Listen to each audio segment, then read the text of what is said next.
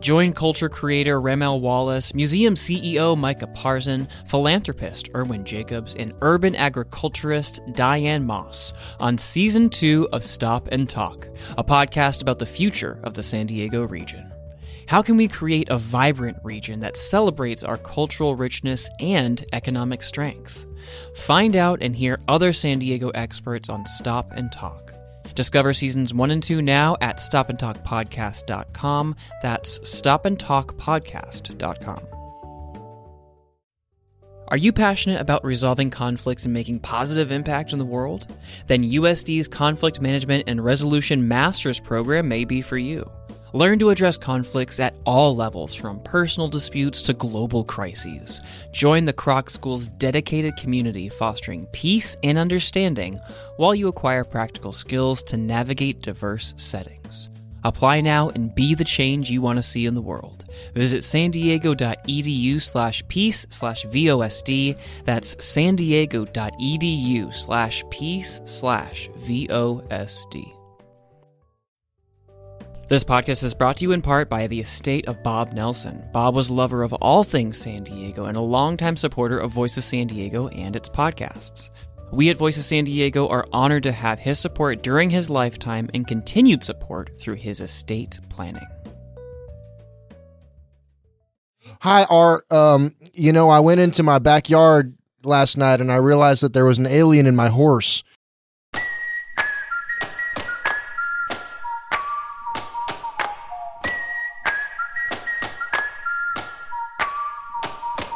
Welcome to the Voice of San Diego podcast in partnership with News Radio 600 Kogo. I'm Andrea Lopez Villafana, managing editor at Voice of San Diego, and I'm joined, as always, by reporter Jacob McWhinney. What's up, Jacob? Hello. Glad to have you here.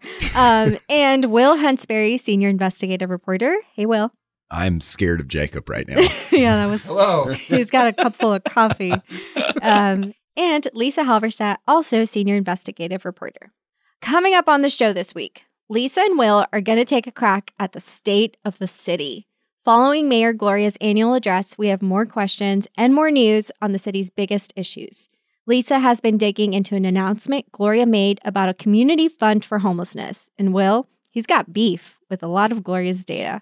And a recent poll found homelessness and the cost of living are top concerns for voters ahead of the March election. But will Gloria face any real challenge in his re-election? We'll find out. And finally, the annual homelessness point in time count is happening next week. Lisa will share the current data on homelessness. We'll discuss those numbers, camping bans in the region, and a decision by the Supreme Court that could affect homelessness enforcement. It's going to be a good show. Stay with us.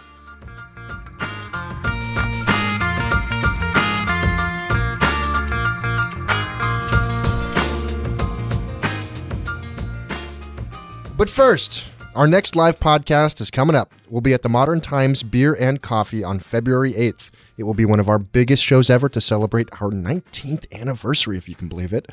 You can get your tickets now at vosd.org/events. And a special treat for all you Andy heads or Keats heads or whatever works better out there. We confirmed through cryptic text messages that our former podcast host, Andrew Keats, will join the show. Again, that's February 8th at Modern Times Beer and Coffee in Point Loma. Sign up at vosd.org/events. The link is in the show notes. And the Sacramento Report is back. That's our weekly newsletter following San Diego's lawmakers at the Capitol.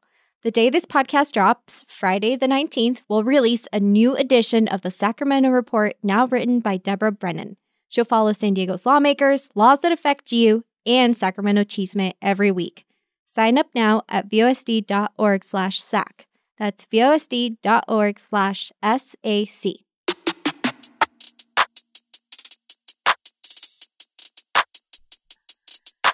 So on Monday, running errands, Target's like an event for me, as for many people, I think, right? I go get my Starbucks. Target. I don't know what that says about you, but I don't know. We'll keep moving. I think it says I'm that she's basic. No, it says that she's a basic girl because I'm the same, okay? I had chores and things to do. Yeah. And Target was like the main event that day. Anyways, I'm going into Target. This was on Monday, and I'm walking through the sort of like toothpaste, deodorant area, usually, I'm at the Target and Sports Arena. Usually this area is locked up. They've like installed these doors with locks, and anytime you need a deodorant, razor, whatever, you got to ping it, wait for a Target employee to come and open it for you. But on Monday, all the doors were open. Every single aisle with this plexiglass door thing, they were open. Get her done, girl. And I was like, are they restocking? And people were just sort of, like, people were, heck yeah. They were like, this means it's free. I can, like, stand here and stare at the toothpaste and figure out which one I want. Like, I don't have to have this pressure with Target employee, like, over my shoulder. Wow. Like, got to make a quick decision. You can actually stand there and look at the chemical ingredients of your toothpaste. So the Target Moses had gone and, like, opened all of the... Yes, opened everything. And people were just, like, shopping, living life. And I stood there and I was like, is this because they're restocking? Or is this #impact? Right. Because Todd Gloria is getting it fed done. up with plexiglass. They heard. Preventing people from getting in their toothpaste. Wow. If Gloria could claim that, I mean, that'd be huge. That would be like some real person impact. That would be something that like normals who aren't like wonking out on everything. Well, I didn't have my reporter hat on that day. I had like my basic girl hat on that day. So I just went about my chores and the things I needed to buy and make sure I didn't, pick up any things that weren't on my list, because that's always a trouble when you go to Target. And so I never stopped to ask any of the employees like why it was open, but it was very strange. And so if you didn't hear our podcast, or if you didn't keep up with the news, last week, Mayor Todd Gloria delivered his State of the City address. And among many points and highlights from that speech, one point he made was about how, people should not have to wait for a Target employee to get you a toothpaste behind plexiglass, and how we should be locking up criminals and not laundry detergent. And this was all part of a speech where, he was very much talking about law and order and about him wanting to support some reforms to previous laws. One thing that I think is not a conversation we've had, and it's just kind of something that I've been thinking, was when he made that point, I think it resonated with a lot of people, because yes, it is frustrating if you're just going about your chores and, you're going down your list of things, like having to wait for a Target employee or whatever employee to come and unlock something so you can get a deodorant is a little annoying and inconvenient. Sure. But I was like, wait a minute, like Walmart's been locking stuff up since forever. Like, I go to Walmart and Target. I'll shop at all kinds of stores, really. Sparkle in my eye. She goes low. It don't matter. Equal opportunity shopper. But, to me, I was like, I don't think we're really... I mean, he made that point, and I, don't know how far he wanted to take that point. But, like, I also think there's a economic conversation we're not having, and, like, a community conversation. I mean, some neighborhoods where I've lived... like, that's the norm when you go to a store, that you have to. I mean, the Walmart that I go to, it's closest to my house, like, they have the makeup locked up. For me, it started with the razors, like 20 years ago. Because, like, razors were always really expensive and really easy to steal. I never stole any, but they were. And the fact that you felt the need to assert that makes it very clear that statement is not true. Stipulate that they are way too expensive. Anyway. But yeah, I mean, now that you mention it, like, that was when I was in college that I remember that happening. And gradually it has fanned out, obviously. And in recent years, it has fanned out even more, probably. But like you say, this has been going on a long time. Yeah, it's been going on a long time. And also, like, at certain stores, like, it got me thinking, like, how do stores decide what they're going to lock up, or which stores are going to lock up their items? And I still haven't figured that out quite yet. Like, there's a Target in South Park that I go to. Nothing's really locked up. But then the Target in Mission Valley and Sports Arena, they've got their stuff locked up. I don't know how they make these calls. I ended up reaching out to Walmart because I wanted to know. Okay, interesting. Get it. Doing the hardcore journalism over here. So you took the basic hat off and put the reporter took the basic girl hat on, put on my reporter hat. And I reached out to Walmart and I asked, like, hey, everybody's been talking about, like, retail theft and how retailers are addressing the issue by locking up some commonly used items or purchased items, but also like some weird stuff like underwear and jeans and socks I've heard. But basically Walmart said they don't like really talk about their safety measures that they take, but that every single store, like they couldn't really answer my question because every single store varies widely. And so depending on the neighborhood or area where that store happens to be and what types of thefts they see, that's what they decide to lock up.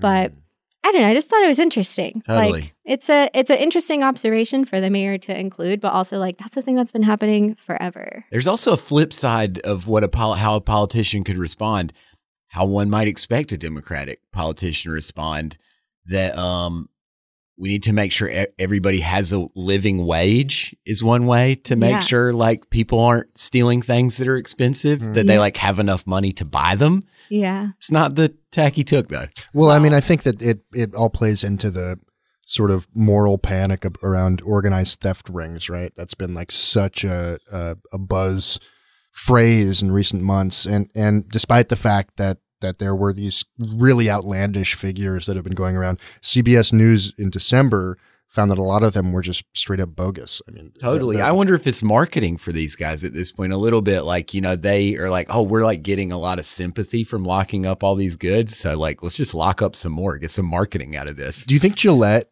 contacts Walmart and is like, we want our razors to seem like the dopest razors ever. Lock those up.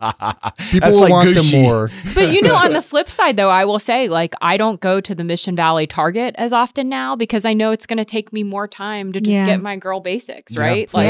I mean, I will admit, speaking of bouge and shopping, I'm making fun, but like the shampoo I get is behind lock and key. So oh, okay. I know. I don't feel good about it, but wow, okay. That's not something I expected. Don't you use bar soap? Dude, when your hair's thinning, you know, you got to go to greater lengths. I do. I mean, got to get some booster. Yeah. Didn't see me like boosting my hair over here. As I'm sure Lisa knows, when you have curly hair, you got to get some special stuff too. Yeah, you do.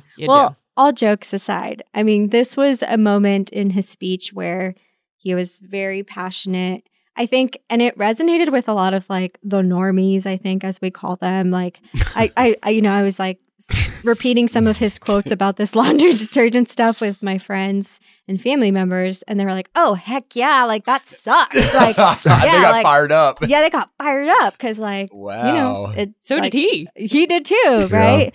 But our Scott Lewis, who's missing from our podcast today, he published a recent column on how Gloria was like very animated on this section and his conversation about law and order, but he didn't really have that same energy, same vibe when addressing the reality of what we're seeing in the streets when it comes to homelessness. But anyways, I wanted to hear your thoughts on state of the city.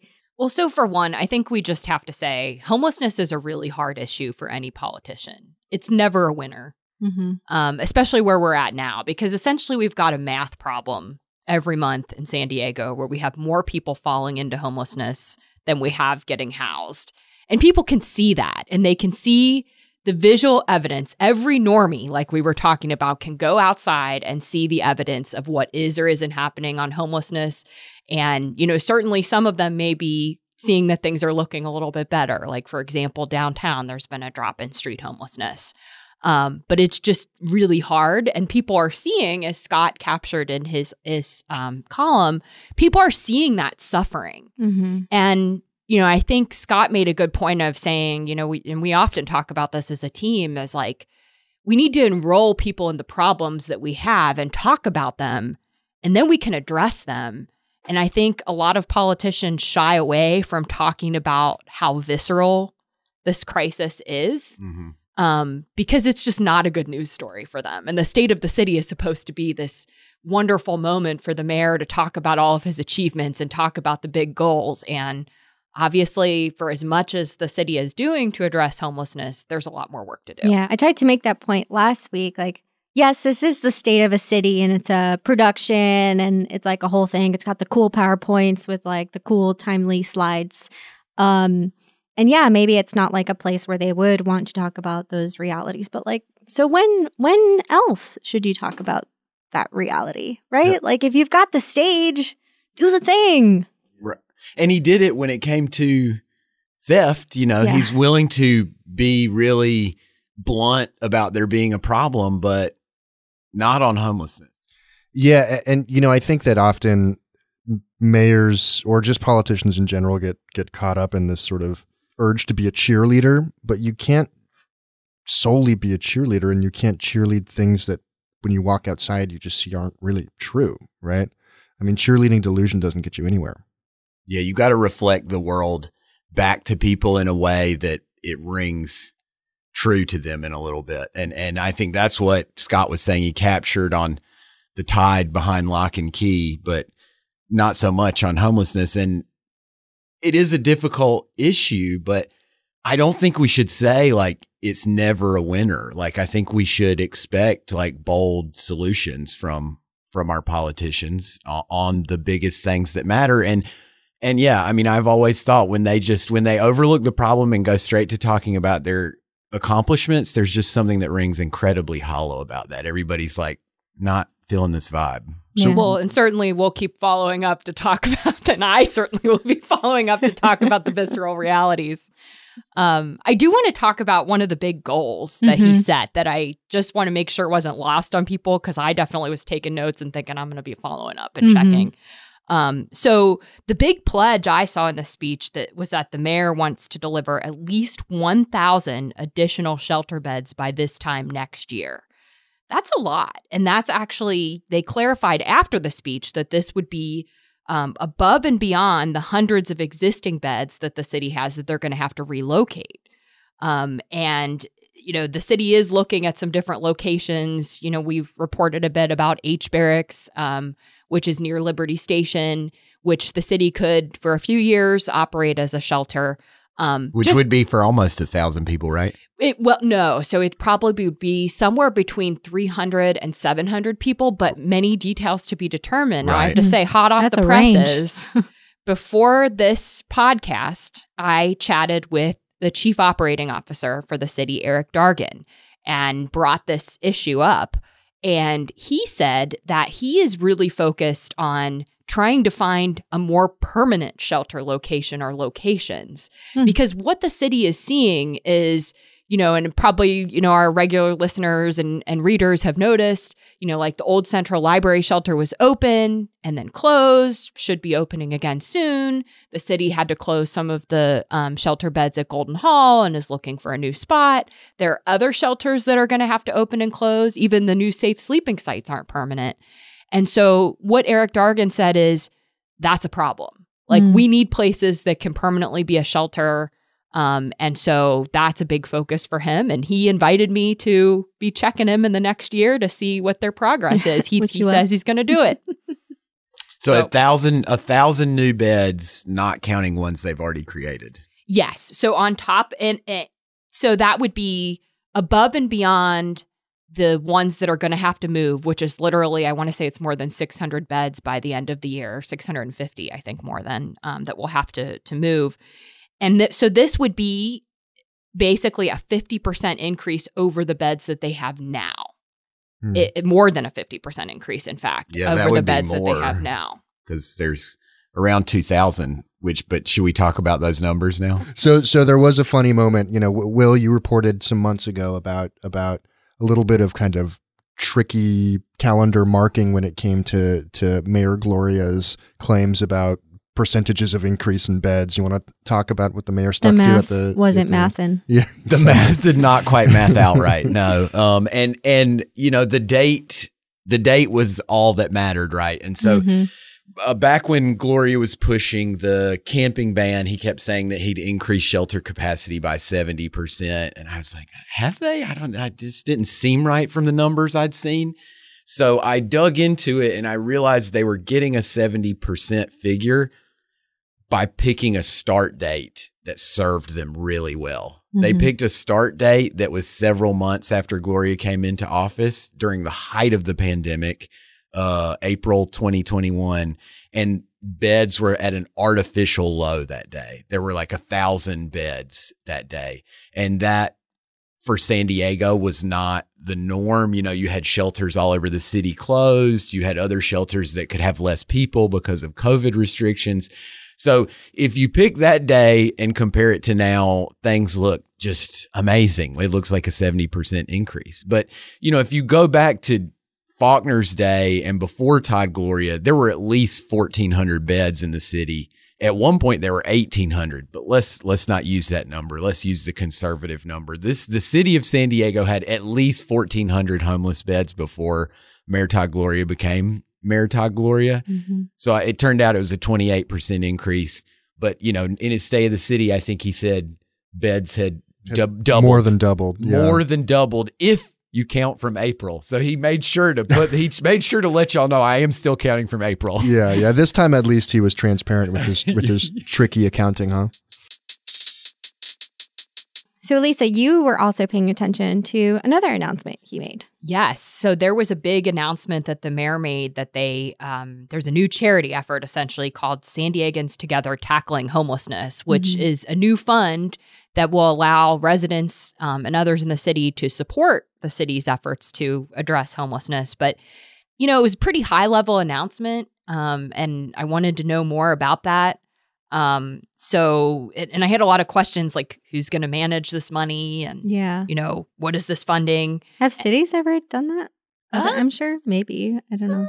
I think some cities have before, and certainly in other communities, the community has gotten more involved in funding solutions than in San Diego. So really, from the moment that I arrived reporting on homelessness in San Diego, I've constantly gotten questions from folks who care about this issue and say, well, like, where should I donate my money?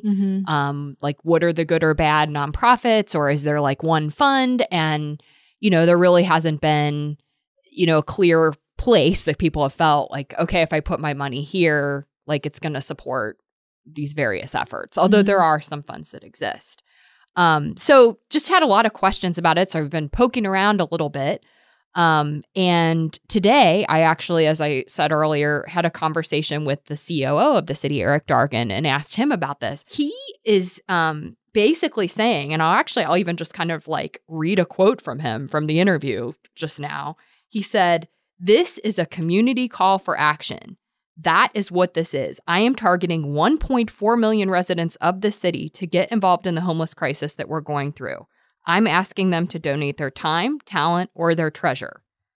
So he would like everybody, even if it would be like a $1 donation, he would like to see everyone in the city contribute to this effort. Or maybe, they don't have that dollar, so maybe they volunteer their time. He really sees that from his perspective, the community needs to get a lot more involved to put a serious dent in this problem. And he's got essentially what he describes as a 4-pillar approach. He wants to use this money to prevent homelessness, to try to shelter, literally, he says, everyone that's on the street, to move people into housing and exit shelters into longer-term places, and to build more affordable housing. So looking at, they have sort of a prospectus that they've put together in terms of goals for this. They're calling for $370 million in 2024 from businesses, nonprofits, faith-based organizations, individuals. More than 85% of that would be going to housing. I think everybody here knows that housing is real expensive. But obviously, I had lots of questions for Eric. So they want $370 million donated to them to deal with homelessness, to work on homelessness issues. Yes, got it. That seems like a big number. It is a big number. It is a big campaign. I kind of cringed when he said he wants your treasure, but $370 million does sound like treasure. Yes, certainly. And I think one of the interesting takeaways from the conversation is, Eric Dargan came from Houston, where they put a serious dent in homelessness. In fact, Google it. If you haven't heard the Houston story, they are kind of exhibit A as far as big cities and having a serious impact on super fascinating. But the big thing that's different in Houston, though, that always sticks out to me is that I think when they started trying to fix their homelessness problem, they had like a 14% vacancy rate in rental units. Well, and whereas we have like a 3% vacancy rate in rental units. So it's harder to build here. We have less housing. It's cheaper and easier to build there. They already had more vacancy. So it was just the conditions were better. Well, and so that's what, Eric said that to me. He said, if the things that really, made it easier in Houston to really put a serious dent in this problem is like, not the same housing situation, not the same regulatory situation. But if we think about the three things that contributed to Houston's success, one of them is philanthropy and everybody singing from the same song sheet. And so I think now he literally said, he wants everybody like singing from the same song sheet, getting more involved as a community in the solution. He thinks that's something that San Diego can replicate. One of the more like... I would have liked to hear that State of the City address. Yeah. And I told Eric I really would like to have him on our podcast to have a conversation about I thought you were going to say have him run for mayor against I would never say anybody should run for mayor, including me. Did you feel inspired? Yes. I feel so inspired now. But I will say, Eric asked, he said, Lisa, are you donating your time, talent, and treasure? Wow. So he made the pitch to me. You're like, I'm going to be fact checking you. Yes, that's what I said. I'm putting a lot of personal energy into all of this. But he said that he's literally going to be taking a tour around the city, talking to businesses and people all over to get them enrolled on this. One of the things that was most interesting from our conversation, though, was, he has, so the housing amount is, like I said, like that's the biggest amount of this $370 million that they're looking at. So of course I was kind of curious, like, what's the plan? So what he would like to see is the old Central Library downtown, which has been vacant for years, save for, the few months that it served as a shelter. Right. They got people in there for 6 months, Yes. but turns out we all found out it was temporary towards the end. Now no and one's then they're there. they're going to get people back in. But he would like to see that essentially be like a 40-story skyscraper where the city actually owns that affordable housing and can be more active in terms of setting the rates and providing different services. And he brought up this program just outside Austin called Community First Village, where it's actually not supported by much government funding. I think in recent history, they've gotten some government funding, but they literally, have a lot of tiny homes and people are able to live there. And, there was, I believe it was a New York Times feature on it recently that I had just happened to read. But he really wants to see a big investment in affordable housing on this property. And he thinks that it can be used for just so much more. I mean, he in fact said to me, because, we were talking about that shelter and I had actually brought up like, what's the timeline for that? And he pretty much said, well, Lisa, like just think about how few people we could have in there as shelter.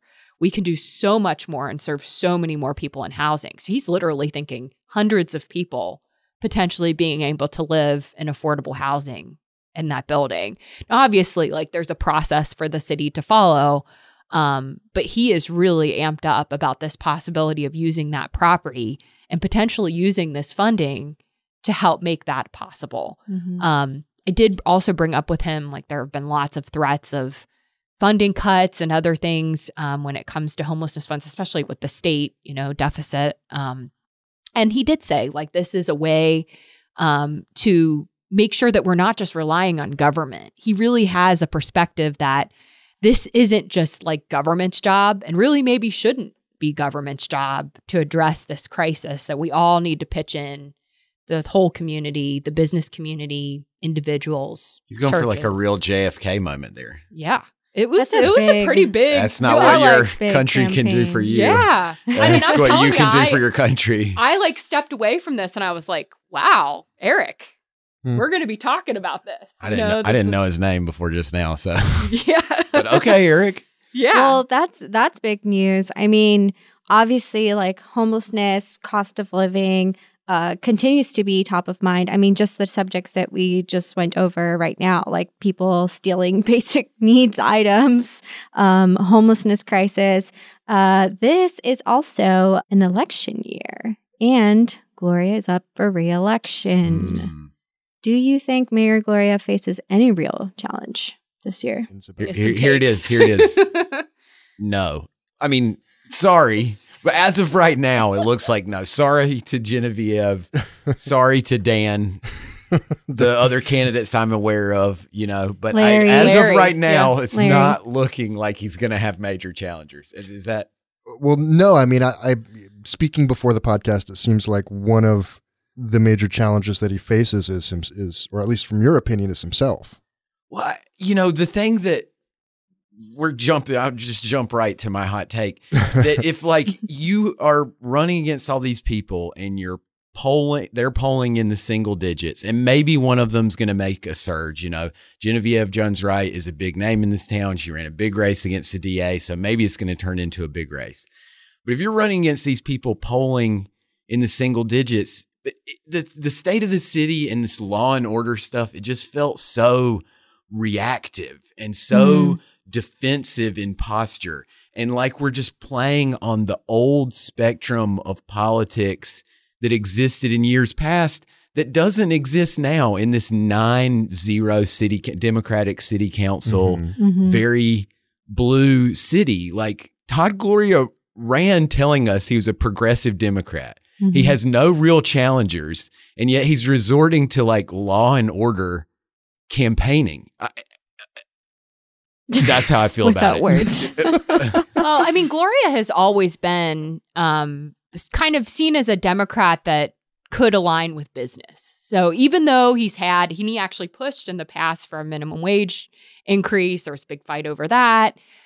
He's always kind of been seen as more of an establishment Democrat to begin with. And I think what we are seeing in the city is these different factions of Democrats. Yeah. I think one thing I just think about constantly is that Todd literally grew up wanting to be mayor. So when he was 10 years old, he was the runner-up for the mayor for the day. Yeah. He always wanted that this job. picture of him one time. Yes. The A lot of times. glorious- He's tweeted it a lot of times. Do you think the trauma of being runner-up is why What drove his whole career? It drove his all the way whole into his career. career, He really wanted he's still this. so defensive about you'd himself as a think, though, politician? his I time thought as he was interim mayor mayor might for have the helped. day. Oh no, he was runner-up. He lost that race. Interim mayor doesn't feel probably much better than runner-up, because you but haven't here's- been elected. It's obviously important, but True. But so after Bob Filner's implosion, Google him. We won't go into everything if you aren't That's a a long-time long listener. story. Long story. Todd was the interim mayor. Yeah. And The I mayor. the I mayor. And I do think that Was that really? Was a that a very, thing? People called him It that? was literally I mayor. That's Oh. terrible. Mayor. I don't like that And one the bit. thing Was he was- doing- Big Was he M. doing iPod commercials and stuff? He was like, No, but he had, I mean, They're at behind the lock and time, I have key, to too. say, the media coverage and the community support, everything was just glowing because the city was coming off having, just chaos at City Hall. There was, debates about how to remove Bob Filner. I mean, it was Yeah. just complete and utter chaos. Hotness. yeah. And so in walks Todd, seemingly able to do the basics of the job, literally signing things that need to be signed so that And the not city harassing can people. have Yeah, contracts I feel and not like after the harassing people. humiliation of the eighth largest city in the country having just a total pervert as the mayor, that was most things would look better. Todd And looked he great. did have previous executive experience being runner-up as mayor for a day. Yeah, And he was I a don't know if council that member. counts. I think we need to, call out right now. If you know who beat Todd Gloria in mayor for a day, please let us know. I'm curious who that person is and what they're up to now. Yeah, we should know. But then, fast forward to 2020 and when Todd's running for and, sworn in as mayor, that was perhaps the hardest time ever Yeah. to be mayor. So he comes in, he's dealing with Pandemic. the pandemic. He's dealing with public safety crises, both in terms of concerns about racial profiling and other issues and the police being mad about the, But it's always a COVID hard vaccine stuff. job. It's always a It's hard job, always but a I hard think he job. came in and it's oh shit. I haven't had a conversation with him about this, but I would love to ask. So Todd, how are you feeling about this job? Because I do think he came in, he was so That is not my excited. concern, but that's I mean, very that's nice not- of you, Lisa. Not my number one concern, obviously. I've got a lot of harder questions for him. But I guess it did seem like he came into this job and it's kind of oh shit, this is a little harder than I thought it was going to be, you know? For our famous Beef Week, you wrote about like all the people who are upset at the mayor, and it came from all sides. Well, and specifically on homelessness, which, you know, we talked about before, I'll be the first to say is one of the hardest issues because it's so divisive. There are people that think that you need to crack down on the homeless camps. There are people that think that you have to take a more service-oriented approach. But don't great politicians fix the biggest problems of their era? You know, and this is a guy who's wanted to be mayor since he was a child, as you've said. And now you come into it and you're like, well, this is a very hard problem, so I'm going to like stick back a little on it. I mean, think he would argue he hasn't stuck back. I think he would argue that he's put more effort into it than anything else and anyone else. I think that the issue is that whether this was Todd Gloria or Kevin Faulkner, it's just not the most winning issue because the problem is even so much bigger than the city and the current people that are in office. It's decades of decisions. It's, you know, housing affordability issues that go beyond just city of San Diego. It's really hard. But I mean, again, like we recognize like the great politicians like from history for like dealing with difficult problems. And I think that what's, you know, like, you know, you're saying he's not been back in the shadows and that's fair. You know, he keeps saying it's his biggest issue and certainly work has been done. But I don't think anyone feels like we're getting ahead of this issue. And that's the problem. And that's the thing he didn't acknowledge in the state of the city that was such a big problem. It's like, yeah, you've made a lot of steps. And in a lot of ways, each item you noted was true, except the one I talked about earlier. But like, you know, that's not the same as like feeling like we're making headway. Well, and that's the beef really that both sides that have been really frustrated with the mayor have said is it's clear like they disagree on the solutions, but what they do agree on is we need more urgency around this. You know, you haven't made as much progress as we should, that, you know, the mayor isn't like taking this as seriously and doing all that he could be doing. And it's part of the messaging, probably. Well, the region's annual homeless count is happening next week. It's managed by the Regional Task Force on Homelessness. So when all those numbers are crunched, we will have a better view of the crisis. Right now, though, we do have some figures to help us understand the state of things. The Regional Task Force on Homelessness reports that 1,161 San Diegans became homeless for the first time in December, and 749 exited homelessness. I mean, those numbers specifically show that feeling like we're not making progress it's not just a feeling, it's a reality, right? No matter how much water people are trying to pail out of the boat is still filling with new water and at a rate that is just not, we're not keeping up. And I mean, that's, not to come off as political. I think social science bears this out, but that is like a housing and a wage problem, not like a Prop 47 tied behind plexiglass problem. Prop 47, which is a state law that reduced some felonies to misdemeanors, right? In terms of like stealing and stuff, right? Yeah. As we talk about this, I do want to say too that trend has been going on for 21 months in a row. For 21 months in a row now, in San Diego County, we've had more people becoming homeless for the first time than we have moved off the street.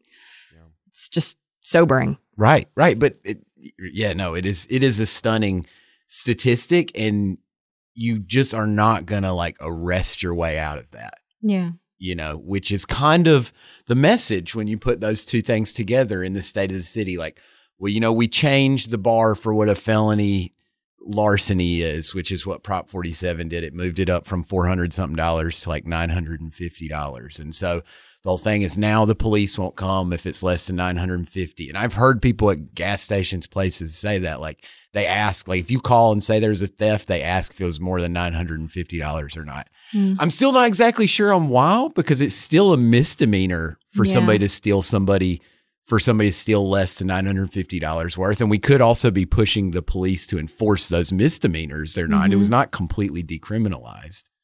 So one of the solutions that he did push was the camping ban, which he gave a couple updates on during his State of the City. But also the Union Tribune reports that more homeless camps are popping up along the San Diego River since the ban took effect last summer. And officials, which Todd Gloria mentioned in his State of the City, say that they've arrested just one person for violating it twice. And police have also reported 21 misdemeanor citations and 226 warnings. Only 226 warnings. I think what's really interesting about the way that this has played out is obviously the numbers are lower than folks would have thought. Mm-hmm. There was a lot of fear about And lots lower of than the ticketing, impact. lots of arrests. But the thing is that if you go downtown and some of the areas that were densely packed with tents, Yeah. people have moved on.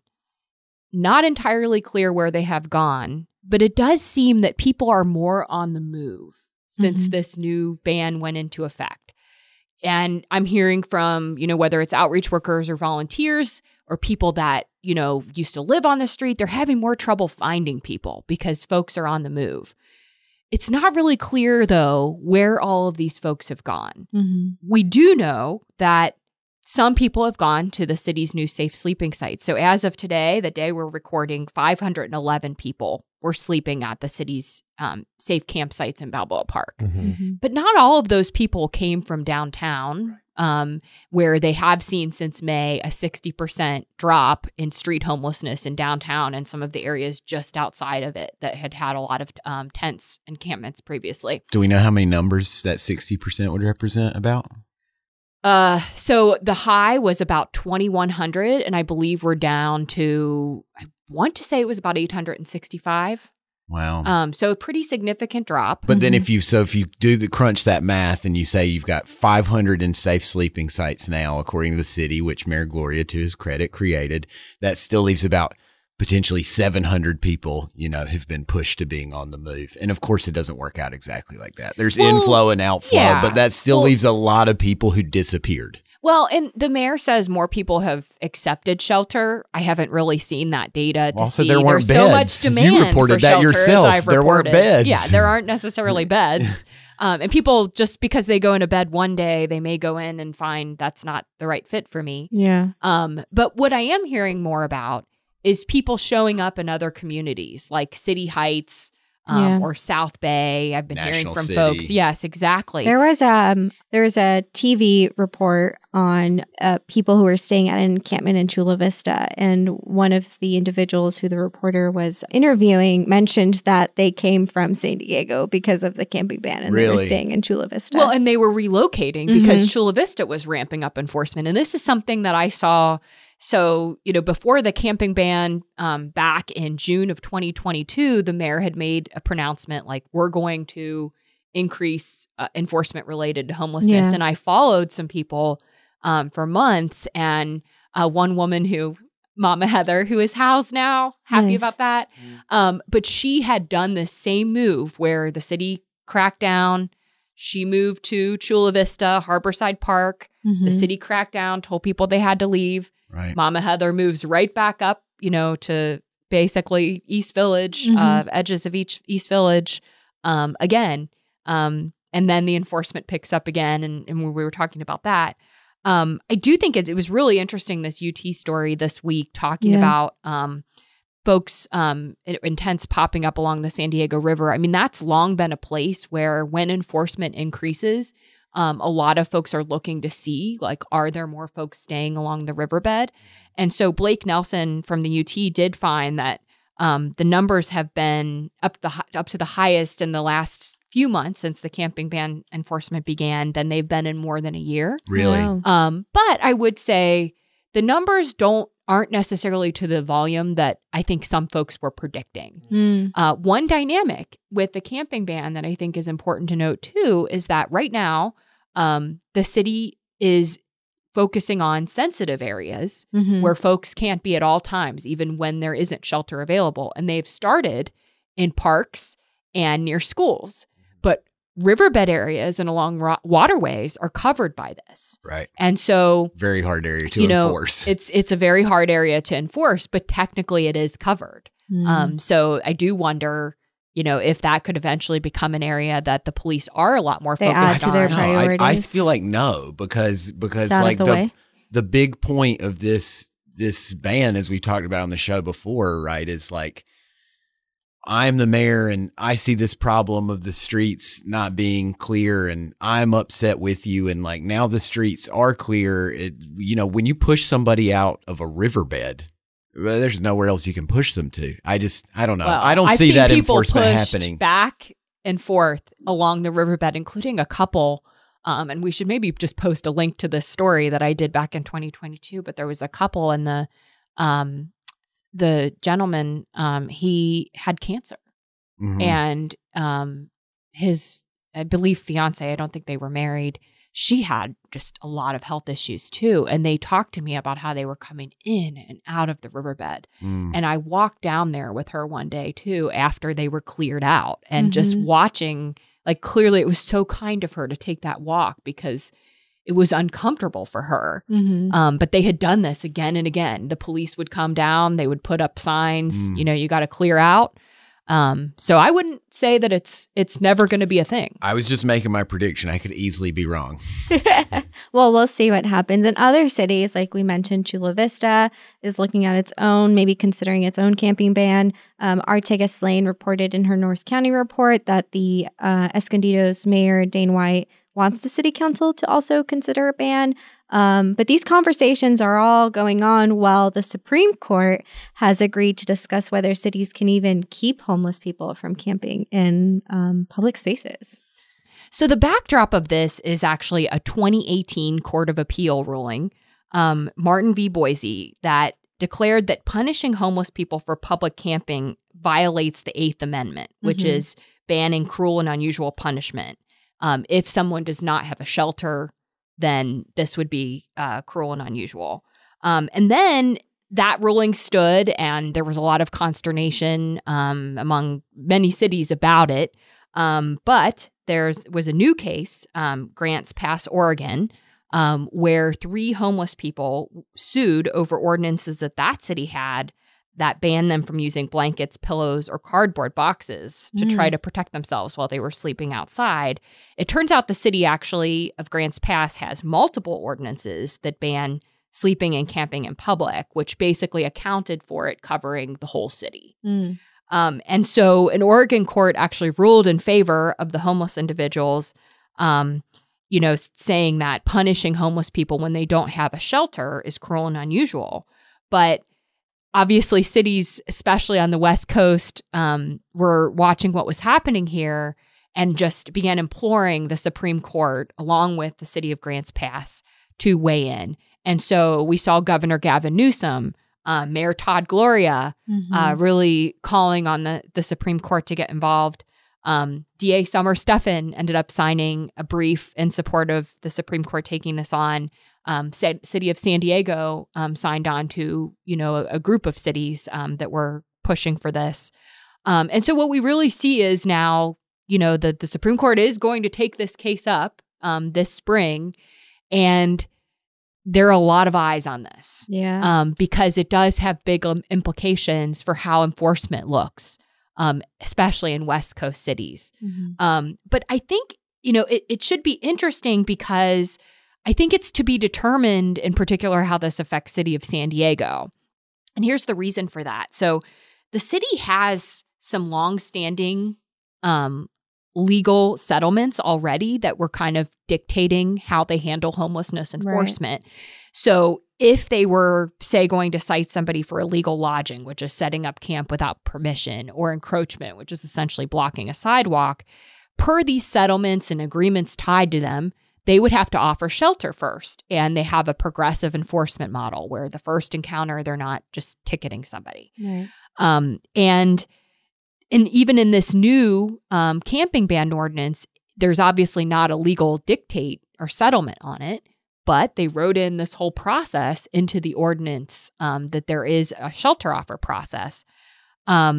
So And it also shows in the numbers, like the amount of warnings compared to the amount of actual arrests. There was like one arrest. Exactly. So, and Mayor Gloria told Fox 5 at one point that, really what he wants from this is to get clear expectations on what the rules of the road are.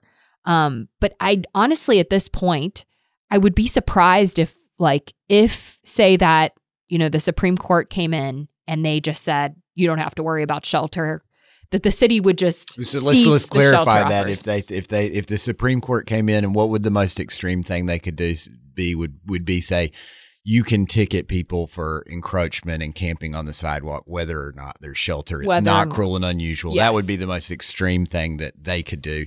California, San Diego probably wouldn't all of a sudden jump to that model. Yes. However, the thing is that, that I do think this could have ramifications for how the city handles situations where they might want to clear an encampment. Maybe there could be, some different interpretations on the noticing that they have to provide. Or there could be ramifications, for example, on, what makes somebody involuntarily homeless. That's a big thing. Is this person saying they, are not interested in any shelter? And how far do you have to go? It seems like the ordinance that they wrote was specifically designed to work around Grants Pass in Boise, because they wrote an ordinance that said we can clear you from some places 24/7, but then there are other places where we can only clear you from them if there is shelter available, which is, what strikes at the heart of the decision, right? So we kind of already have this hybrid model, but depending on where the court comes down, maybe we would end that hybrid model and say, we can clear any camp anywhere, anytime we want to. Because right now you can only do that in the sensitive areas near schools, parks, other places. Well, I think the big question too that, I certainly will be looking to this decision to potentially weigh in on is, what is the definition of available shelter? Yeah. So say that we have somebody shelter. or suitable shelter, so if we have a person that we meet on the street who, and I literally have met someone like this, who is paraplegic and cannot actually get into a traditional shelter. Or maybe we have a senior that needs a bottom bunk. They can't climb up. Well, technically we have a bed today. Oh, this person can't actually get up to that bed. So how far do we go in terms of, or need to go legally to make sure that there's shelter that is available and practical for those individuals? Or if there's shelter that has religious rules, for example, and you have somebody that doesn't want to go into a shelter with religious rules. And that was kind of what Rob Bonta was really getting at during his, our interview of him at PolitiFest. Just exactly, as you said, how far and how personalized and how right a bed needs to be before, essentially cities can say, we have a bed for you and you don't want it. Yeah. Yeah. The way we do it now, right, Lisa, is that what they've told us when we've asked is that the bed does have to fit the person for them to be able to ticket under this current ordinance. So if you're a person with physical disabilities, you can't access the shelter. If there's no bed that actually fits you, they cannot ticket you for that in San Diego now. Correct? Correct. However, there is often a question of what is the level of knowledge of that officer, Sure. right? It can get pretty subjective. Yeah, I it imagine. can get subjective, but generally, yes. Well, this is the biggest issue in our region. We will be covering it and providing updates in the morning report. That's the best way to keep up with homelessness initiatives and all our reporting. You can get it now at vosd.org/morning. Lisa, Will, thanks for joining the show.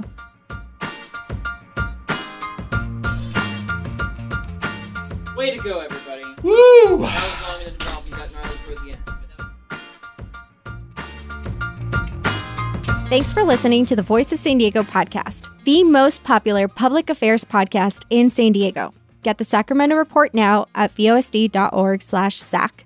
Get your tickets to our next live podcast at vosd.org/events. I'm Andrea Lopez Villafana, managing editor at Voice of San Diego. Jacob McWhinney is our education reporter. Lisa Halverstadt and Will Huntsberry are senior investigative reporters. Nate John is our producer. Thanks for listening. We'll talk to you next week.